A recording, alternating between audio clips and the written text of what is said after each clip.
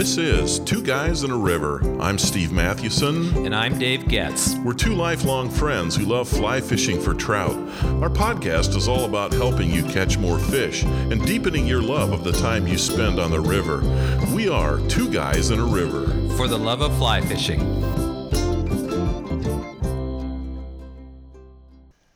Dave and I have made some good friends through our 2 years of podcasting as Two Guys in a River. A couple of them are fly fishing guides. They're terrific people to know, and today we have one of them on our podcast, and that's Glenn Zarboni. He lives and guides in an area of the country where my grandfather used to hunt and fish, the Adirondack Mountains of New York State.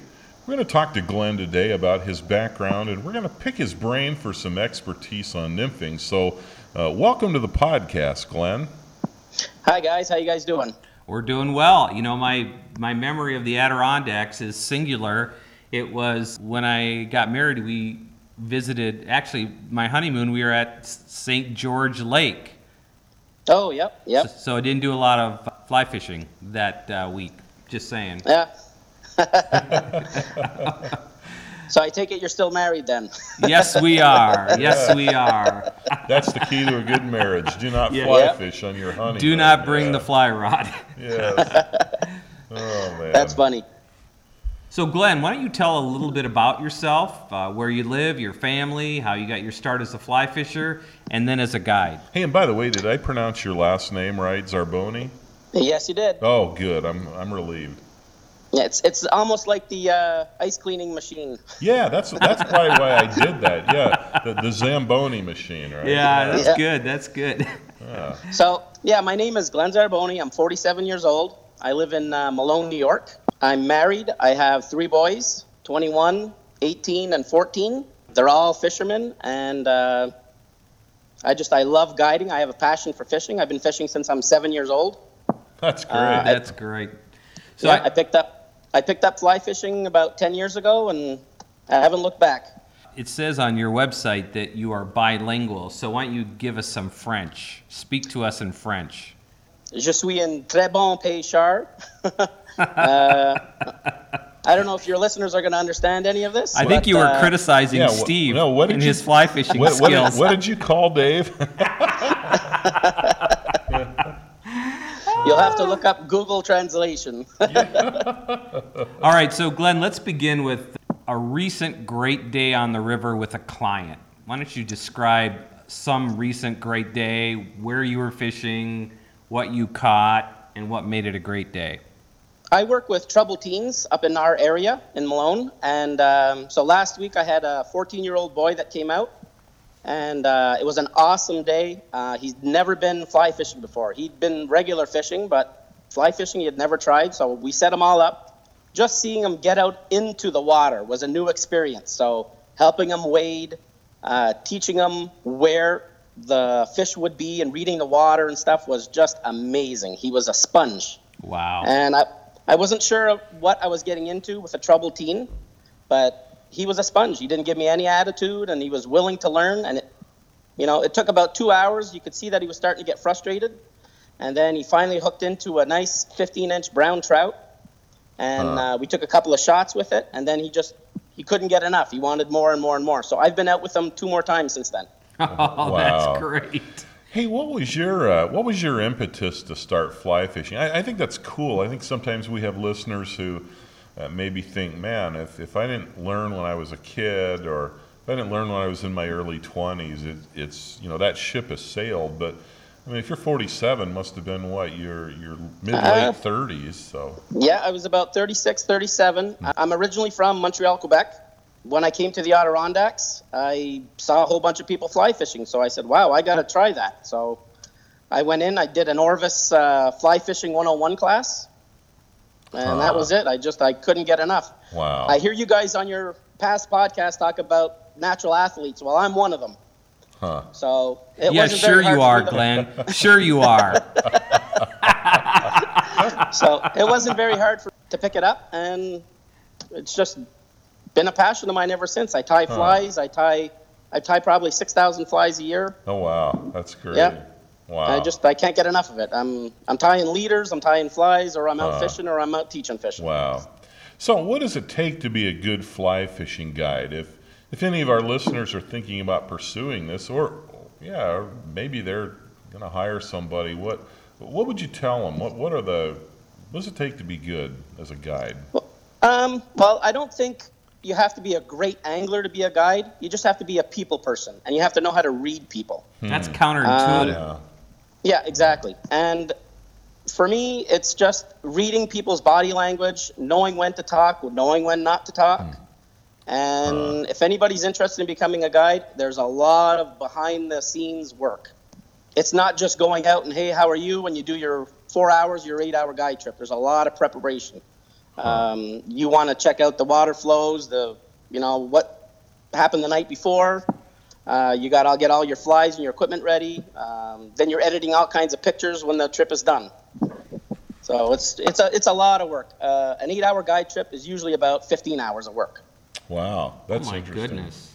Oh my goodness. Yep. So Glenn, anytime you would take Steve on a trip, he's always trouble breaking rods. He's just crying. He's just hard to be with. So, but seriously, tell us like a fun or crazy story about a client that you had, without giving away names, you've got to have some really good stories. Yeah, actually, at the beginning of the season in June, we had an elderly guy. He was about 77 years old. He had a roll of tippet in his vest pocket. And for some reason, the roll of tippet got loose.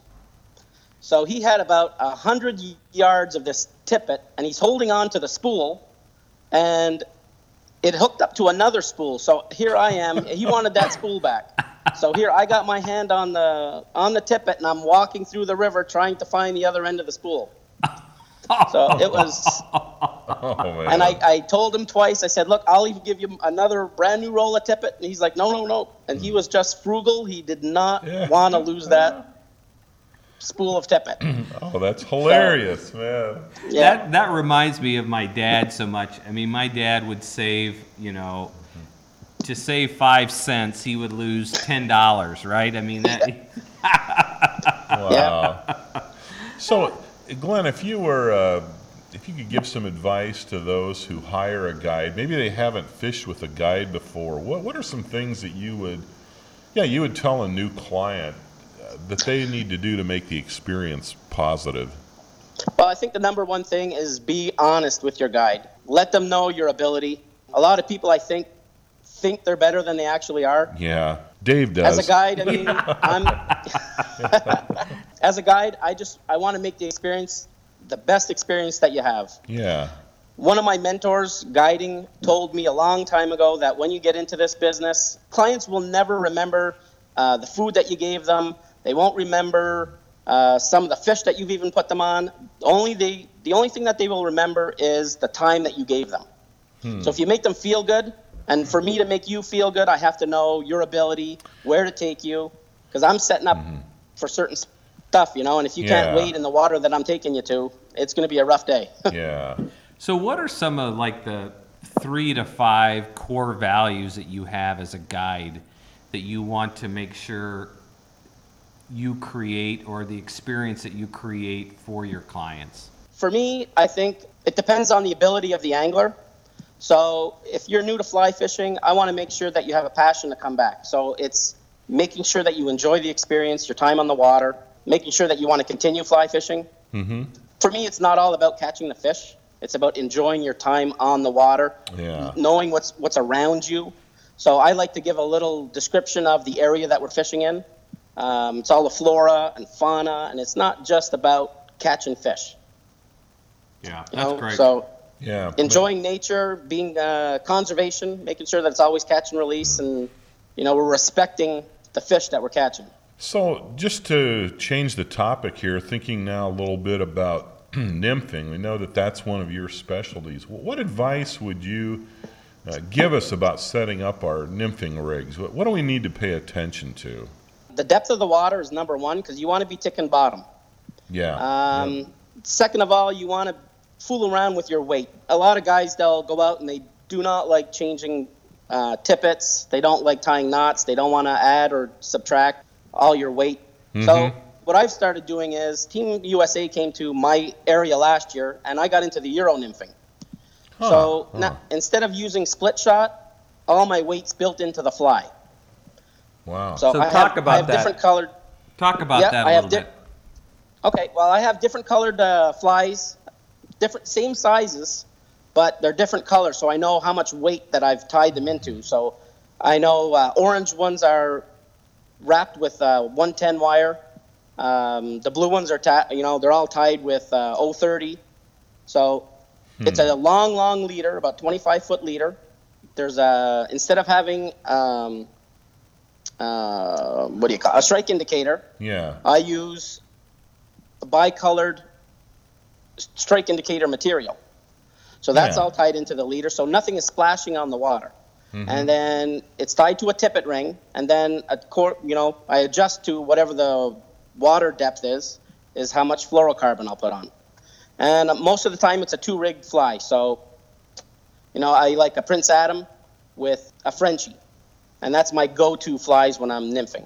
And biggest thing is you're going to cast upstream about 45 degrees. And I leave my rod in that position for about 2-3 seconds so that my flies can catch up. And then I slowly, with the flow of the water, is how I go along high sticking. Okay. So talk a little bit about, I'm sorry, so just to back up, so you have, when you say a what did you say, a two element? Yeah, a tandem ring, yep. So you have a 25-foot leader, correct? Yep. With a tippet ring. And then you have the actual tippet, which you call fluorocarbon, which is just the type of tippet. So when you talk about the color that is it a thread that talk about the actual strike indicator you mentioned that you don't have. Yeah, well, the strike indicator, what I do is I have, it's a 25-foot leader. I tie a blood knot to a high-vis sighter, which is usually Amnesa, and it's green. And then what I do is I tie in, it's a bicolored sighter material. It's usually orange or white, orange and green. And then to that, I tie my tippet. So where do you purchase these leaders? Is there a specific name for these leaders, the Euro leaders? Yeah, you can buy them at a Tactical Fly Fisher. They specialize in Euro nymphing. And if you wanted to tie your own, you can get them at Cortland on Amazon.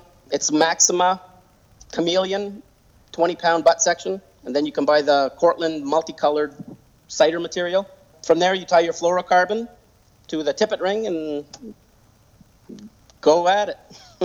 So how does it work with the strike indicator? Obviously, the strike indicator is sitting on top of the surface. I mean, how is it different when you watching your line as it drifts down? How does it appear differently? Well, when you have a thingamabobber as your strike indicator, you got to wait for that to go under the water, and it bounces with the riffles in the water, so it's really hard to detect a strike. So if you have this sighter, you keep it. It's called like a tight line nymphing. So your line is really tight. Once you see your sighter move an inch, not even an inch, a millimeter, that's time to set the hook. And with all kinds of nymphing, I highly recommend that when you think you have something, just pull it up anyway. Because a lot of fish, a lot of trout, that's subtle. A lot of people get all kinds of strikes. They don't even know what's happening.